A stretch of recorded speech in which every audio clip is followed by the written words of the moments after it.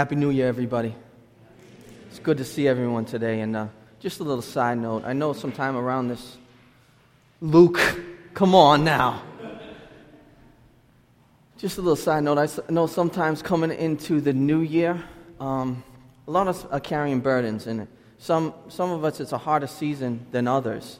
And we look at last year, and maybe like last year was a tough year. Maybe it was a great year, but maybe it was a tough year. I really want you to have hope today. I want you to have hope that you're in the right place with the right people and the right God. In this year, I'm not going to say there's no suffering, there's going to be no trials, but you've put your faith in God, He'll be with you. And I want you guys to hear that. You know there's a lot of joys ahead in this year. There's a lot of struggles. But if you put your faith in Jesus, if you trust in His grace, if you follow Him, it will all work out for good. I can promise you that. Amen? Amen. Well, as you know, we're going to start a new sermon series entitled New. Because there's a few things I wanted to talk to you about this year as one of the pastors who analyzed this past year of how we lived as a people, how we followed Jesus, what that looked like as a community. There's a few areas where I thought we could mature in. And you're going to notice that in your Christian life, that you go from one year to the next. Buddy, could you put me down just a little, pal? When you go from one year to the next, you'll say, wow, God did some great things. You take an inventory and say, I've grown in these areas. God's really done a work in me. There's been a lot of grace. I'm changing. I'm enjoying the right things. I'm growing in faith. I'm growing in grace. I'm loving people better. I'm loving God. But there's also areas where you say, man, there needs to be some adjustments. You know what? It's okay to look at those adjustments. And by God's grace, He'll mature you and make you more like Jesus. And that's what I said to one of my friends yesterday as we were talking. Too many times, we're not patient with ourselves, and we're not patient with our growth, and we're not patient with the sanctification that goes on in our life. Don't look back a month. Don't even look back a year sometimes. Look back a decade. When you're following Jesus, look back a decade. Because sometimes you can't see. Sometimes even when your kids are growing up, you don't notice how much they're growing. And you look back and say, what the heck just happened? Look back a few years and say, wow, God's doing a work in you. And I want you to look back in long periods of time and say, Jesus has been faithful in my life. But one of the areas I saw that we could grow as a church, and this is not a knock, it's just saying, God's going to do this. We become better servants. We really can. You know, there's a temptation in our culture. There's a temptation to live just for yourself. There's a temptation just to serve yourself. There's a temptation and a lie out there that if you do and take care of you, right? You love that one. This year I'm taking care of me. I'm loving me. Time to love me, right? They sell you all that stuff out there, and then you're like, man, I've been loving me for 5 years and I'm miserable, right? You will find your greatest joy when you're laying down your life and you're serving others. And I want us to really think about that as a community. How can we as a community serve better this year? How can we serve our families better? How can we serve our workplaces better? How can we serve our church better this year and become more like our Savior, the one we follow, the one we want to imitate, Jesus? You know, I remember they tried to make this point when I was younger and I was at church. I don't know if I was... Actually, it was late 90s, so I was about my late teens, just turning 20. And they decided the way they were going to show everyone that we need to become better servants is all the leaders were going to wash the feet of the people in the church. You know how uncomfortable that gets? You know how uncomfortable it gets in the late 90s? We're not worried about our feet being dirty.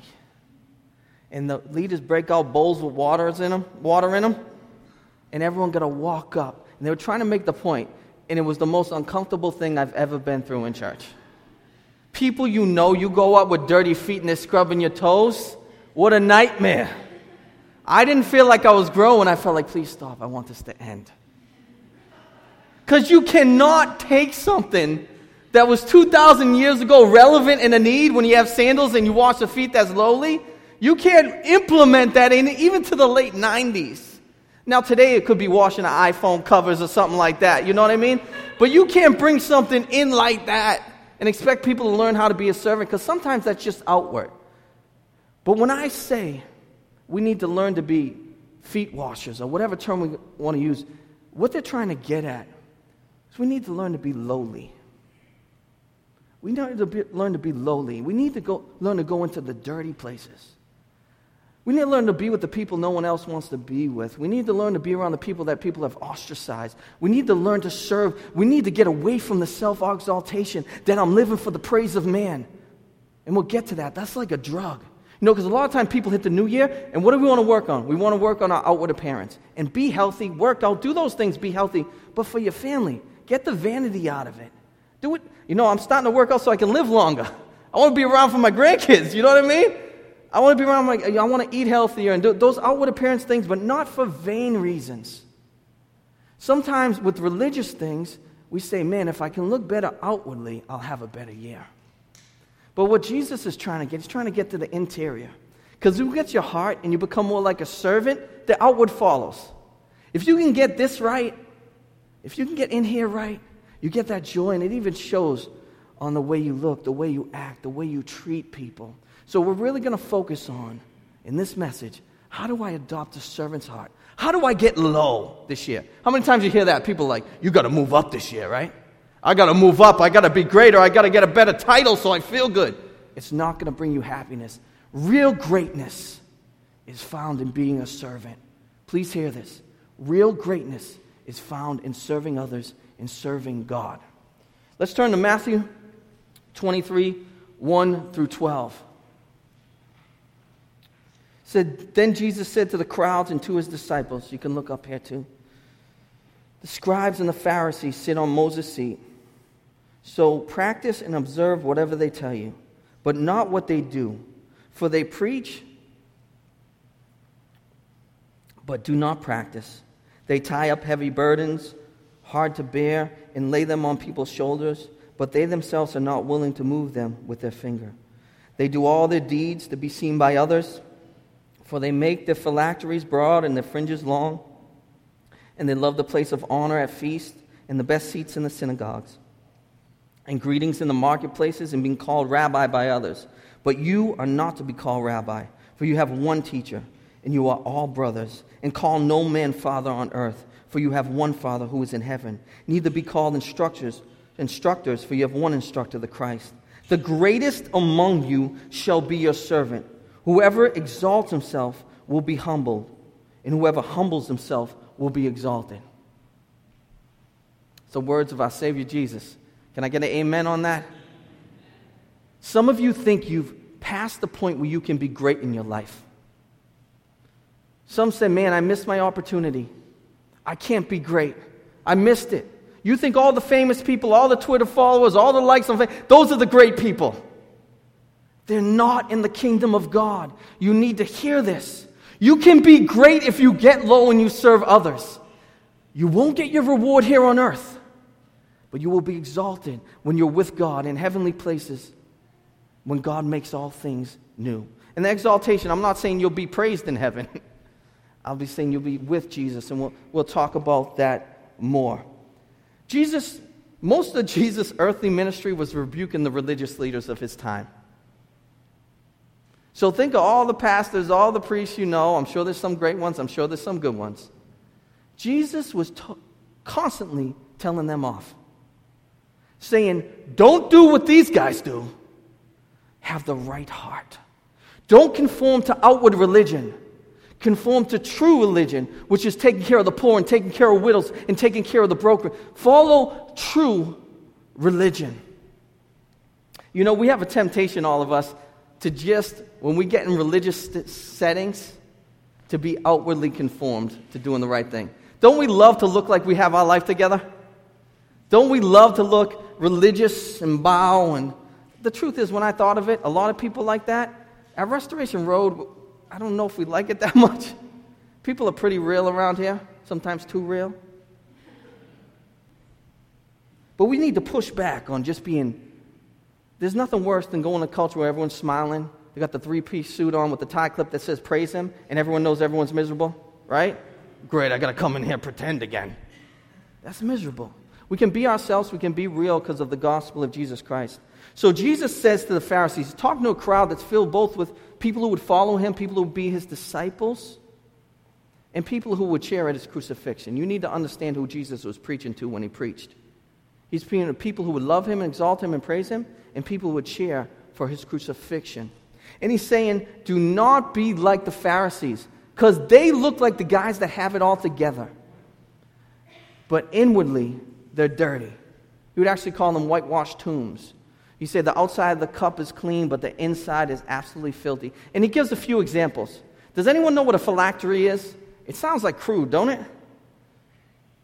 A phylactery was a box they had that held religious texts. It held the Pentateuch. It held scriptures from the Torah, which was the first 5 books of the Bible.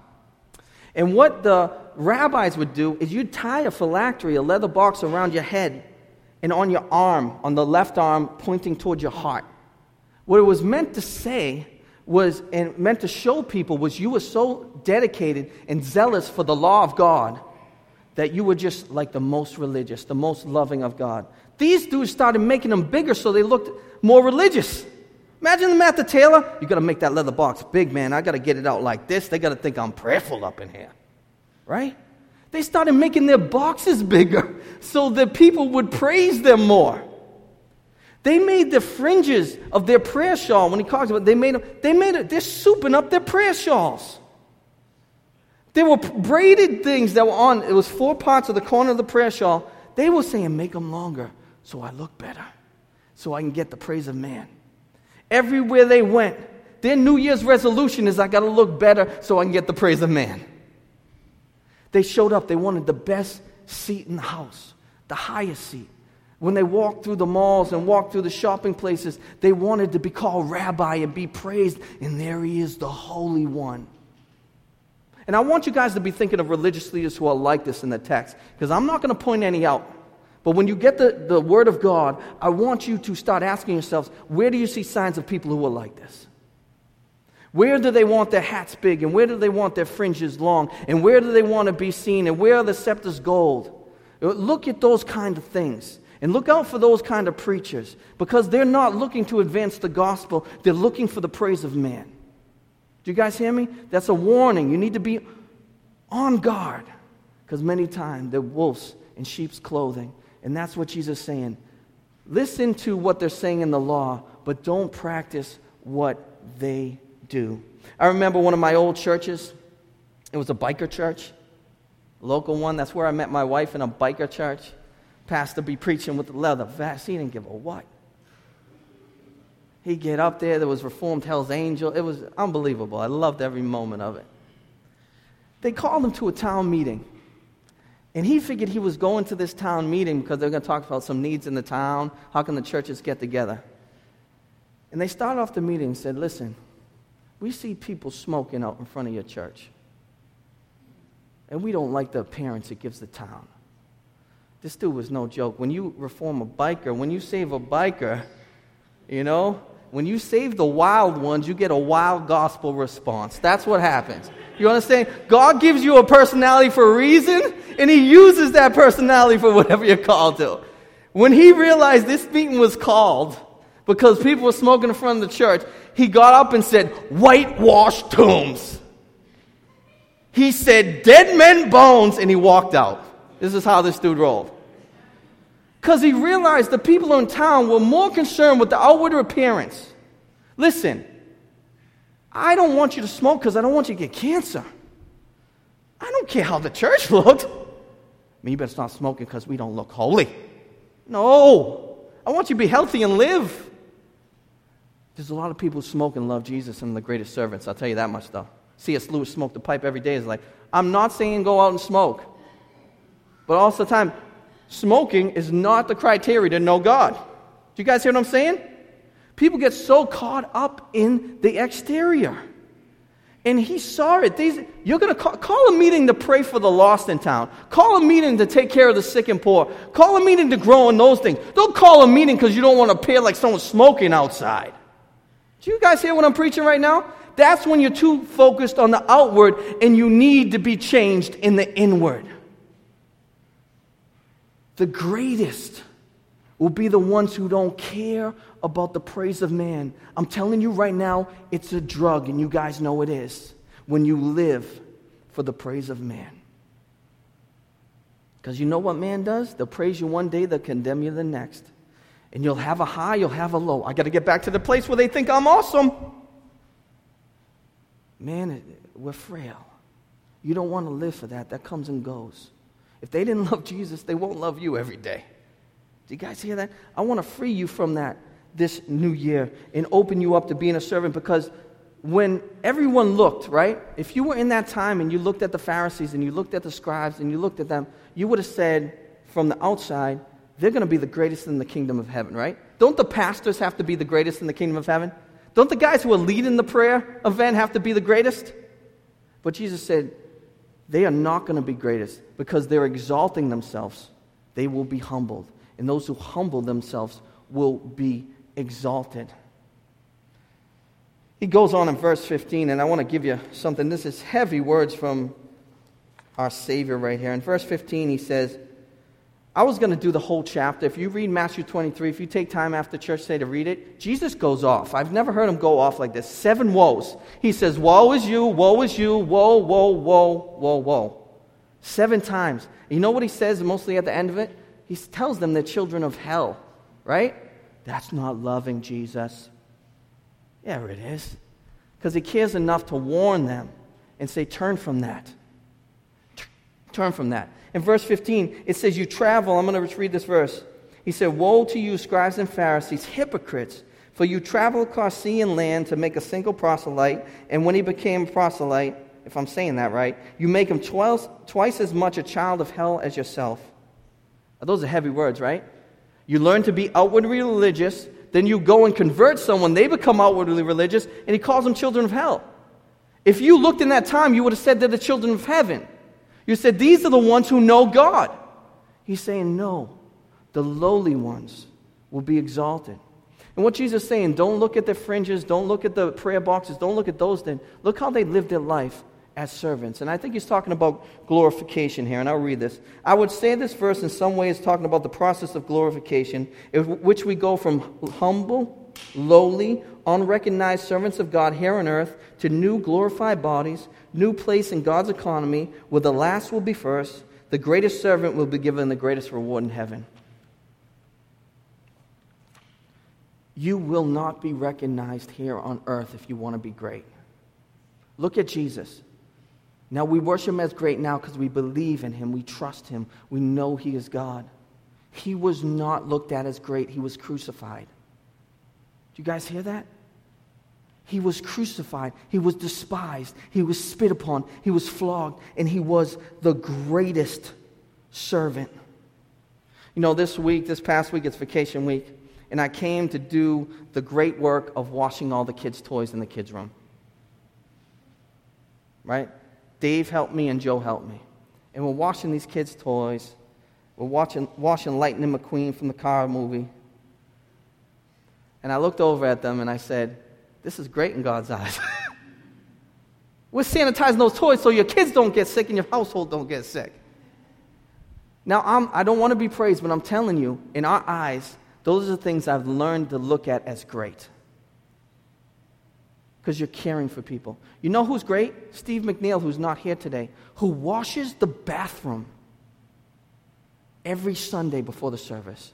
He's all up under the toilet. He's washing the thing. He's coming around, and I look in there, Steve, you worshiping? He goes, I'm worshiping. He's great. You know who's great? Maddie. Does everyone know Maddie? 20-year-old girl. Comes every Sunday early and helps set up with her father. Every Sunday she's here early, setting up chairs, setting up the kids' room, setting up communion. She's great in the kingdom of heaven. You know who's great? George. Joey, I'm going to be there at 8 tomorrow to set up because there's no one there to help me.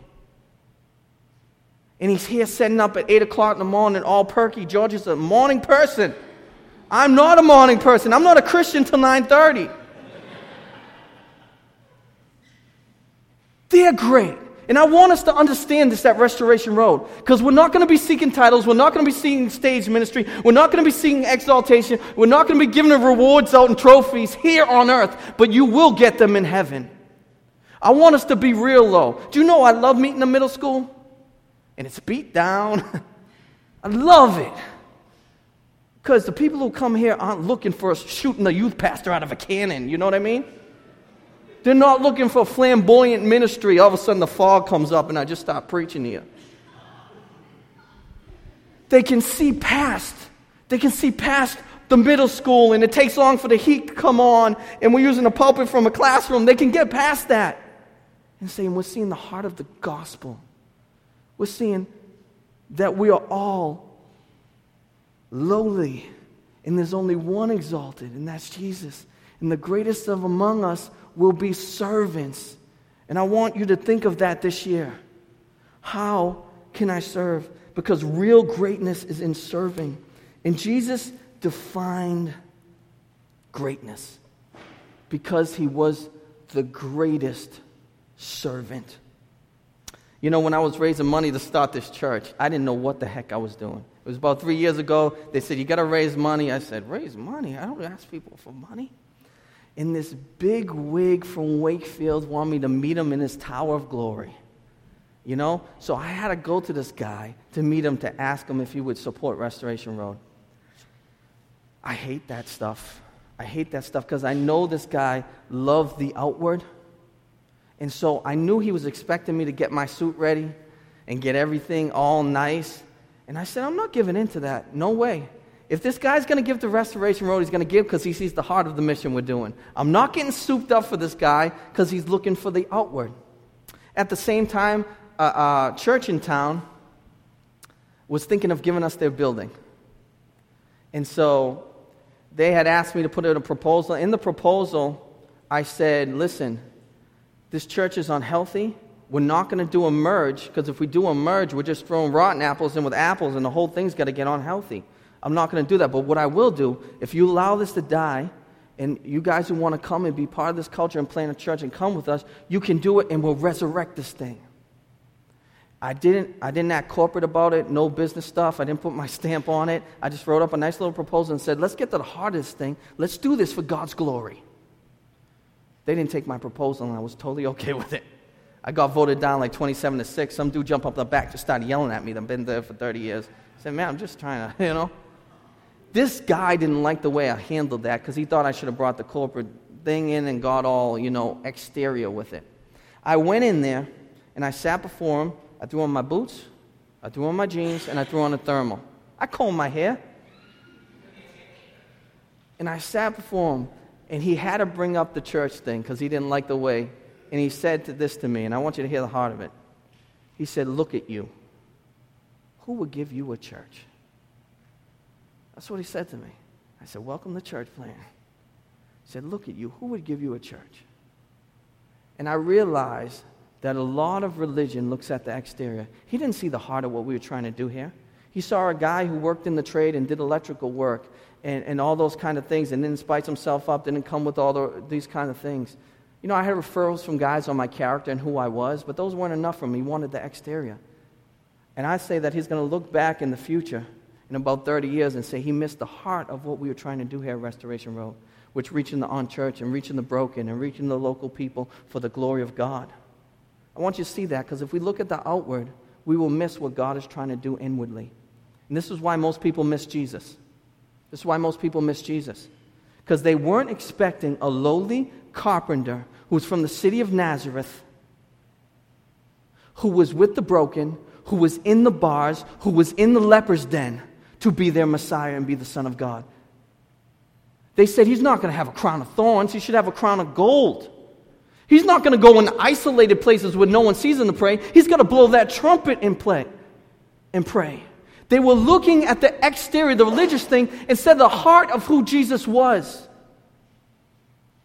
He didn't come to be served. He came to serve and give his life as a ransom for many.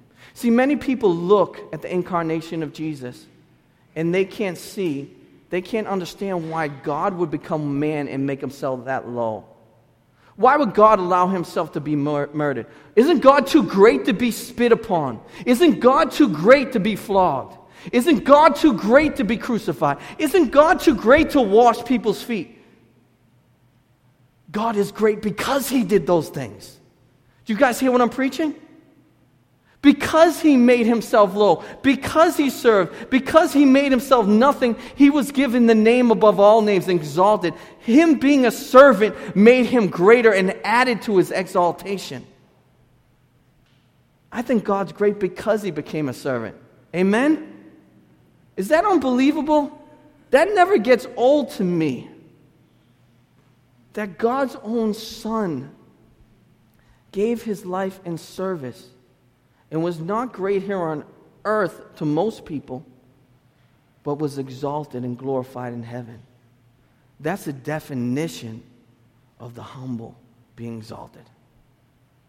And I want you guys to see this year, because God's been moving in your hearts, a lot of you, where you say, I got to serve more. I got to be less about me. You know, if someone asked your family, are you a servant? Are you a servant in the house? If they asked your family if you were the greatest servant, would they say yes? Do you serve your family? If someone went to each one of your jobs, right? Everyone's getting nervous now. Not my job. I don't like people, so I get a raise. Someone went to your workplace and said, is he or is she a servant in this workplace? Would they say you're a servant at your workplace? And some of you say yes, and that's awesome. If someone asks your pastors, this gets a little funny because most of you guys pastor. Someone asks your pastor if you're a servant in your church, would Dave and I say yes? Some of you would say yes. Some of you say, man, I got to grow in it. Know that I'm not judging you. I understand this is a journey. But it's very important because it's not fun to serve all the time. Do you guys know that? I'm telling you to serve, but you're not going to want to do it 90% of the time. Anything worth doing, 90% of the time you don't want to do it. That's what you got to learn in this life. You know, I went to laser tag this past week. And in my mind, we're going to laser tag. And know what I got to do for my daughter, Kara? I got to wear the pack while she shoots the laser. So I'm running around like an idiot. Everyone's shooting me. And I'm just like serving my daughter. And I'm thinking to myself, man, this is a great sermon illustration. Because I did it before and I said, I got to hold this sermon illustration. This is going to be good for something. Then I realized I was preaching on this week, going there. I said, this is going to be a great sermon illustration. I'm going to be so happy serving my daughter. It was horrible. I hated every moment of it. I'm like, this is how I'm spending my vacation, man. She's having the time of her life shooting everyone ever shooting me. That's how serving is. I didn't want to be up at 7 o'clock to turn on the heat. You'd think I got up like, let's do this, man. No, I said, I'm called to be a servant. I'm called to do this. I'm taking up my cross. There's going to be a lot of pain 90% of the time, and I'm doing this for the people I love. That's what serving is. And I just want to call you guys to this today. Serve your family. Serve your friends. Serve your coworkers. Serve your church. Find a place to serve. And I meant to do this at the beginning, because this seems like I'm trying to sell something. But here are the volunteer sign-ups. I'm going to do it at the beginning because I said, man, they're trying to sell stuff up there. I'm going to do it at the beginning so you'd remember, but I forgot. We're starting a new year. We need more people to serve in these areas. Set up breakdown. You'll get to see George every day, every morning. Not only set up, but breakdown. It will only be once a month or once every 6 weeks, and it would really make a difference in this church. Our kids ministry is growing. We got 2 rooms now. If you want to serve in the kids ministry, there's some over there, just sign up. We need someone to help with sound. So Pastor Dave, if you haven't noticed, one of the most welcoming people everywhere. He makes friends everywhere. He'll be talking for a half an hour with everyone. We need to free him up from that soundboard so he can greet and love people and lead a welcome team. So if you want to help with sound, we'll train you. Everything's labeled, projections. Just throw your email address there. We'll make sure we find you. But please, once again, I didn't mean to do that during the sermon, but those are up there. Let's start a servant movement in this culture where we really say, I'm going to be great this year, and I'm going to serve, and I'm going to be like Jesus, and I'm going to be great. Amen? Let's pray.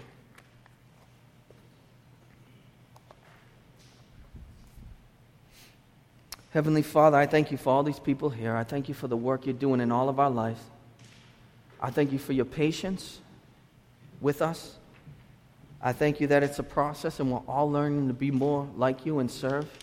I pray this year as a community that we're defined by servanthood, that we serve our families and our homes, that we serve our workplaces, that we serve our towns and our communities that we live in, and that we serve this church well for your glory and for the mission of restoring people to you.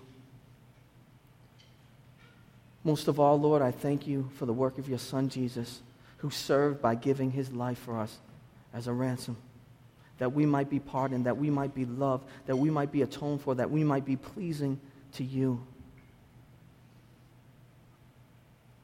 I pray that you're exalted by the way we serve in this new year, and that our good works will glorify you in heaven. We thank you for your love, and we thank you for your example. Amen.